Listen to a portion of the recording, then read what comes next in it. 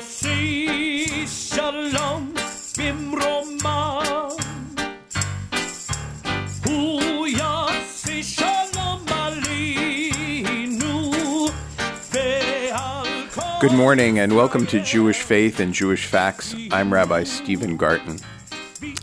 Each morning when Jews pray in the synagogue, their worship, which as many of you may know from previous broadcasts, tends to be a fixed liturgy, is found in the Siddur, the Hebrew prayer book.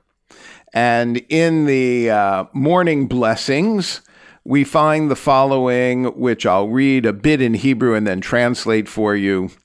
Elu divarim she'ein lahem shiur, she'adam ochel perotehem ba'olam hazeh v'hakeren kayemet lo la'olam haba ve'elu hein. These are the obligations without measure, whose reward, too, is without measure. And the prayer continues to identify the following behaviors: to honor father and mother, to perform acts of love and kindness, to attend the house of study daily, to welcome the stranger, to visit the sick, to rejoice with bride and groom, to console the bereaved, to pray with sincerity, to make peace when there is strife. And the prayer ends with the following phrase, V'talmud Torah keneged kulam. And the study of Torah is equal to them all because, as the English suggests, it leads to them all. Unusual, yes? That a prayer which discusses our obligations to individuals in the world tells us that the study of Torah, and here the Hebrew phrase Talmud Torah, implies more than just the study of the 5 books of Moses, the Pentateuch, more than just the study of Nevi'im, prophets, and Ketubim, the writings, but it implies the whole breadth of Jewish study is equal to all of these other behaviors.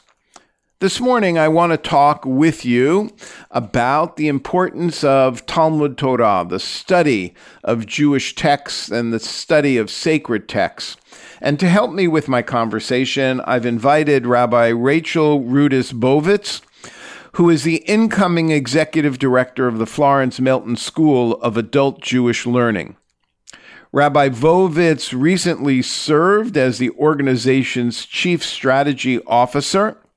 From 2007 and 2010, Rabbi Bovitz served as the founding director of the Conejo West Valley Melton School in Southern California, which she and its founder built as a consortium of 12 synagogue schools and community organizations. In the intervening years, she taught as an adjunct professor of Jewish studies at American Jewish University, which is also in Los Angeles, and became a passionate student and teacher of spiritual practice of Musar through the Center of Contemporary Musar, and served as the director of millennial engagement at the Jewish Theological Seminary. She began her rabbinic career in 2001 as an associate rabbi of Temple Aliyah in Woodlands Hills, California. She received her BA in Jewish Studies from UCLA and was ordained from the Ziegler School of Rabbinic Studies at the University of Judaism with a distinction in Talmud. It's a pleasure to welcome Rabbi Bovitz to our show this morning. Welcome to Canada. Thank you, Rabbi Garten. It's a pleasure to be speaking with you. Great. Well, we're so looking forward to this conversation about the importance of Jewish study. So why don't we begin right away with a conversation of how you understand the Hebrew phrase Talmud Torah? Sure. I really see it very similarly as you described in terms of its most expansive. That it includes all learning of our sacred books, both biblical literature as well as our rabbinic writings, both from the early time period, like the Talmud, up until the modern day. And what I think is so amazing about that is that there's so many entry points in our tradition to be learning topics that interest you, topics that challenge you, and really the idea that you described from the text that you shared at the beginning in terms of this being a lifelong learning endeavor is one of the things that I think is most special about this concept of Talmud Torah, that it's not just for children, not just until you get to a certain stage in life where you could possibly master the tradition, but it really is a lifelong journey. So if I understand you correctly, Jews are, how should we say, commanded, obligated, incentivized to spend their life searching through the sacred text and discovering the secrets that are housed within the text, and perhaps each generation understands the secrets differently. Is there a particular methodology that you think is synonymous with Jewish studies? Well, I think, there are probably many methodologies, but one that comes to mind in your question is the notion that, like other religions, we're on a cycle of reading the 5 books of Moses, of reading the Torah each year.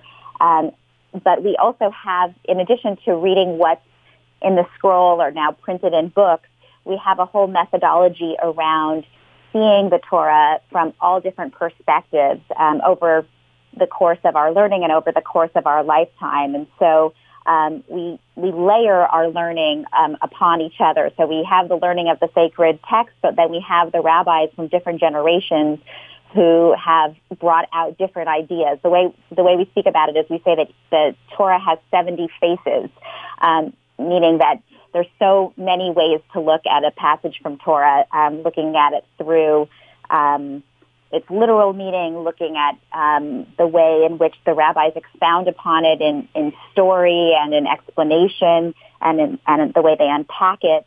As you just mentioned, the secrets that lie there, maybe the mystical aspects of it, and the way it hints at different ideas. And so the notion is that you don't study a text once, but that you come back to the text over and over through different lenses. And those things speak to you, I think, differently at different stages in your life. So, do you find that when you teach Jewish texts and you use the methodology of layering the historical commentaries upon the original text, that the original text loses its power, or does it gain a greater resonance with the student? Because some religious traditions are more literal about their interpretation and their understanding of sacred texts than perhaps the Jewish tradition has become. Yeah, I can understand that faith approach. I would say the Jewish approach is that these layers add meaning to the text, and it's not that there has to be only one understanding of a text. And my experience teaching adults is that oftentimes, perhaps how they learned a text when they were a child doesn't feel right to them anymore. It feels no longer relevant. But when they see the text through the eyes of other commentaries, suddenly the text regains meaning or sort of renews itself for them. And it really is an invitation also for the learner to interpret the text for themselves, or to even integrate some of the commentaries that they've learned with each other. That's another sort of piece of the way we learn, is that our rabbis also have a conversation with each other, even if they weren't actually speaking to each other in the same room. They have a conversation in the page with one another. So they also know the commentaries that came before them, and they engage in that conversation, and a conversation that we can continue as we're learning the text in the 21st century. So there's a historical pattern of one generation of commentators speaking with another generation of commentators on the page that one studies. And it's probably true, as you suggest, that most adults find it fascinating to look at a page of Talmud or one of the pages of Torah and see 2 or 3 or 4 or 5 commentators from different generations offering their insights about the same verses. And then allowing the modern reader to see where he or she resonates and fits within that conversation. Fascinating. Kind of a unique approach to sacred text and to lifelong learning, wouldn't you say? I think so. I really do. One other thought comes to mind. One of the things that's interesting is that some of our commentators are very well known, and they've been sort of, the one that comes to mind is Rashi, who lived in the 11th century, and his commentary for many Jews for many centuries was the primary one that they studied, and so much so that certain ideas from the commentaries, or what we would call our midrashic tradition, which is our interpretive tradition, those people actually think those ideas are in the text of the Bible itself. So the example that comes to mind is Abraham discovering the one true God. We have a legend in our tradition about an interaction between him and his father, the idol maker, that people, when I teach adults, are fascinated to see that is not actually in the text of Genesis, but actually comes from this other tradition of interpretation, but it's been sort of the story that we've been learning, that they've been learning their whole lives. And so that's how integrated these interpretations are in the way in which we study the biblical text. That's a great example because Rashi, writing in the 11th century in northern France, offers this fable about how Abraham discovers one God, and Maimonides, writing in Egypt, offers a different interpretation of the same question. And so here they are, not quite contemporaries, but struck with the same notion from the text, Genesis 12, which introduces Abraham to the biblical epic, and introduces Abraham to a conversation with a God, doesn't indicate why God chose Abraham. And so both commentators are wrestling with what makes Abraham worthy of being the first person in the biblical text to have this kind of conversation with God and then to be the progenitor of the Jewish people. It's a great example because I know many adults who are surprised to discover that fable is not somehow buried between Genesis 12 and Genesis 22. Thank you. Now, in my introduction, I alluded and indicated that you were the executive director of the Florence Melton School of Adult Jewish Learning, and I think our listeners might be fascinated to learn about that program, which is an international program for adult Jewish learners. So perhaps you could tell us a bit about it. Sure, I'd be glad to. So the Florence Melton School we're actually starting our 4th decade. We are an international program based both in North America and at the Hebrew University in Jerusalem. And our program is adult Jewish learning. Our main sort of original signature program is a 2-year course of study in which adult Jewish learners learn about the holidays, life cycle, and major concepts in Jewish thought in their first year of study, and in their second year of study, study Jewish history and ethics. The idea is that this is a learning program for people to do similarly to the text that you began with. It's something that you do in your free time. It's not, even though it's connected to the university and has academic credentials, it's not an academic course of study, but something that someone chooses to do to acquire Jewish literacy and make Judaism more a part of their lives.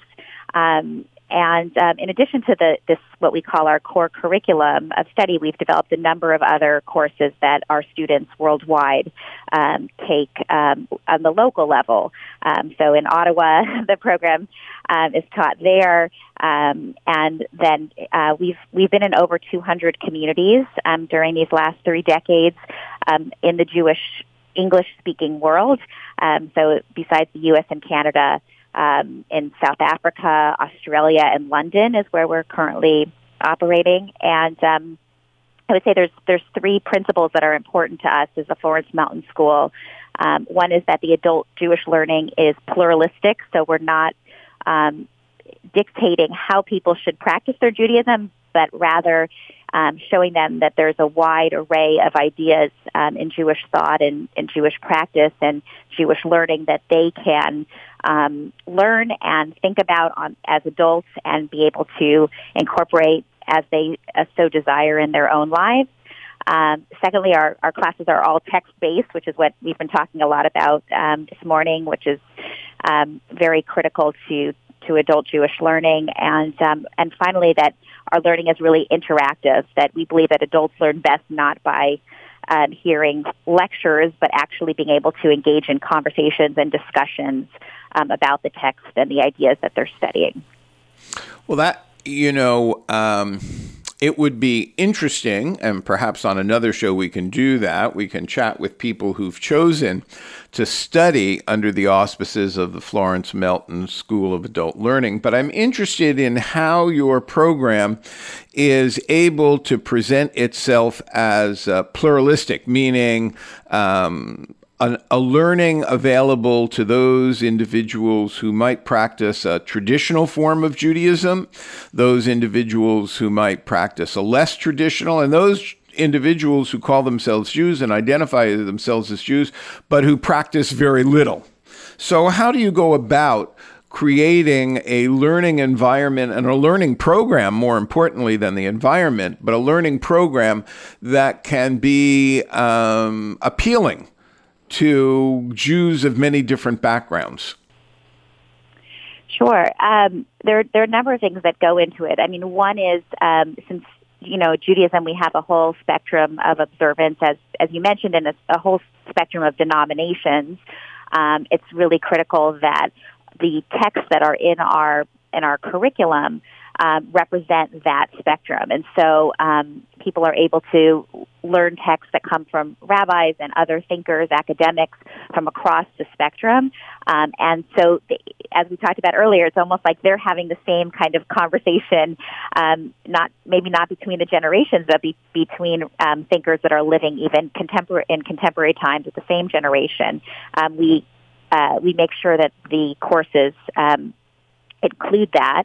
And the other big piece is that we work on training our faculty to build an inclusive classroom so that all voices are heard. One of the things we suggest to our teachers is that they teach the text that they disagree with, because they're people too. They have they may resonate with one rabbi and not with another, but we want them to teach the text and the thoughts that they disagree with the same enthusiasm as the ones that they agree with. It's a hard thing to ask of them, but really ideally we want the students to be able to come to their own conclusions. And so we want the teachers not to be biased, but to really give every idea and every text its fair shake, fair presentation, so that the students can come to it on their own. And finally, I would say, it also becomes a really wonderful lab for people in the class, because it's so interactive, to be able to practice having a conversation with people that they might disagree with. And because you have the text in front of you and you're agreeing or disagreeing or taking issue or not with the the text that's in front of you, it's a good way to practice that skill of how to have a conversation where people can walk away from the table and do different things with the ideas that came up in class that day or that evening. Well, that's a very important skill to learn. We seem to be a little short these days of conversations between people with different perspective, be they religious, political, or social perspectives, and the skills necessary to have a productive conversation seem to be in short supply. I was thinking as you were speaking that here in Ottawa, one of the manifestations of the curriculum was that this year, one of the Orthodox rabbis in town taught the curriculum on ethics in the core course. And as an Orthodox rabbi, he, of course, had a very particular perspective on a number of the topics and was invited by the curriculum to be more open in the texts that he used on topics such as end-of-life decisions or abortion decisions or organ transplant decisions. And the class would often find it challenging to hear him wrestle with alternative perspectives that were not necessarily his own personal perspectives, but conversely, they were confronted with a teacher who held very important and well-developed religious perspective, trying to communicate his perspective to people who may not be believers in the same way. So it has been, I think, as I've experienced it and others have experienced it, an eye-opening opportunity for people to learn in a methodology that doesn't seem to be the norm today, where we live on different ends of the spectrum and find difficulty meeting in the middle. You've taught in the Milton program for a number of years, as I indicated in the introduction. What's been your most positive experience and most memorable experience of teaching adults using the methodology of the Florence Milton School?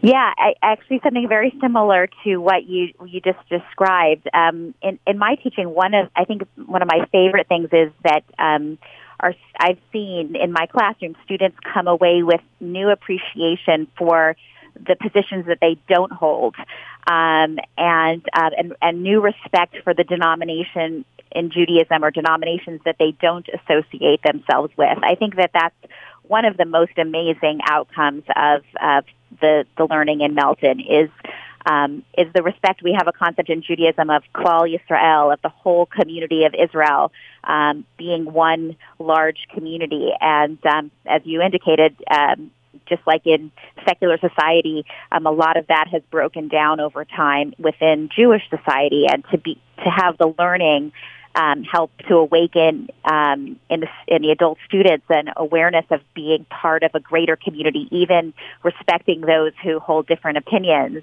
I think is the most rewarding. I think the only other thing I would say is that the learning in Milton just turns them on to becoming lifelong learners, that they want to grow and learn more, and so the way in which the experience is transformative for our adult learners, in that they want to continue their journey, and not just, we do a graduation at the 2-year point, but we've developed all these other courses because our students want to keep learning. Once they feel like they're invited into the tradition, they're invited into the discussion, and they have a certain amount of literacy under their belt, it just empowers them and excites them to keep learning. In the first 2-year courses, I guess it's 4 courses in the first 2 years, you describe courses that are very focused on Jewish religious life. Even ethics and history are focused on the religious history. Could you identify for our listeners some of the later courses that are available to adult Jewish learners? Sure. So beyond the 2 years, we have a variety. We have a category that we would consider to be like Jewish civilization courses. So in there, there's everything from a course in Jewish humor to some very serious topics like we explore in our Beyond Borders class the history of the Israeli-Palestinian conflict in depth. And we have a course in Israeli literature. We have a new course that came out this past year called A Star in the Crescent that describes the history and the relationship between Judaism and Islam over the centuries.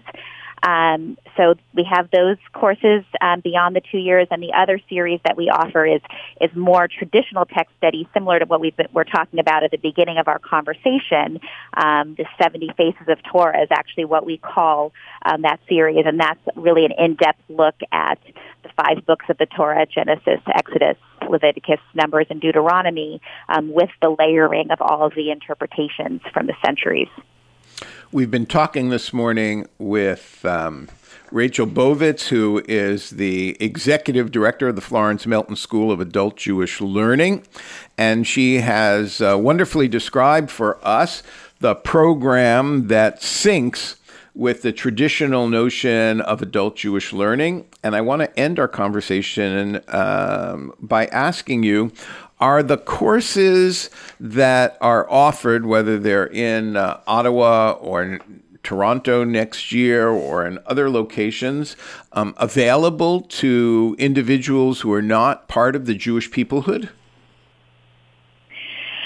That is really something that is decided on the local level, but philosophically, we do welcome students to come into our classes who don't consider themselves to be Jewish. And in fact, some of our courses are specifically designed. We have a course for parents who are raising Jewish children who may or may not be Jewish themselves. The real important thing to note is that they are taught from a Jewish perspective. They're not taught from an academic perspective or from, any kind. We don't want to make it sound like it's just a general course that has Jewish ideas, but it's taught and designed for a Jewish audience. But in many of our communities and in communities that I've taught, we welcome oftentimes spouses, friends of our Jewish students who are interested in studying with us. So while the course may be neutral with regard to a particular Jewish religious perspective, it's not neutral with regard to Judaism. It's intended to intensify the learner's Jewish identity, and it's intended to intensify the learner's Jewish literacy. And while some members of the general community may participate, it's not a course like you would find at a university that's open to debate about the historical perspective that the Jewish people have on their text and on their traditions. My guest this morning has been Rabbi Rachel Rudis Bovitz, the Executive Director of the Florence Melton School of Adult Jewish Learning. I want to thank Rabbi Bovitz for joining us this morning, and I look forward to hearing more about the Melton School of Adult Jewish Learning as it expands the opportunities for Jewish adults to fulfill the mitzvah of Talmud Torah Neged Kulam. For Jewish Faith and Jewish Facts, I'm Rabbi Stephen Garten, wishing you a good day and shalom. You can listen to our program, this morning's program, on the CHRI website as a podcast, or register for the podcast on iTunes. Shalom and good morning.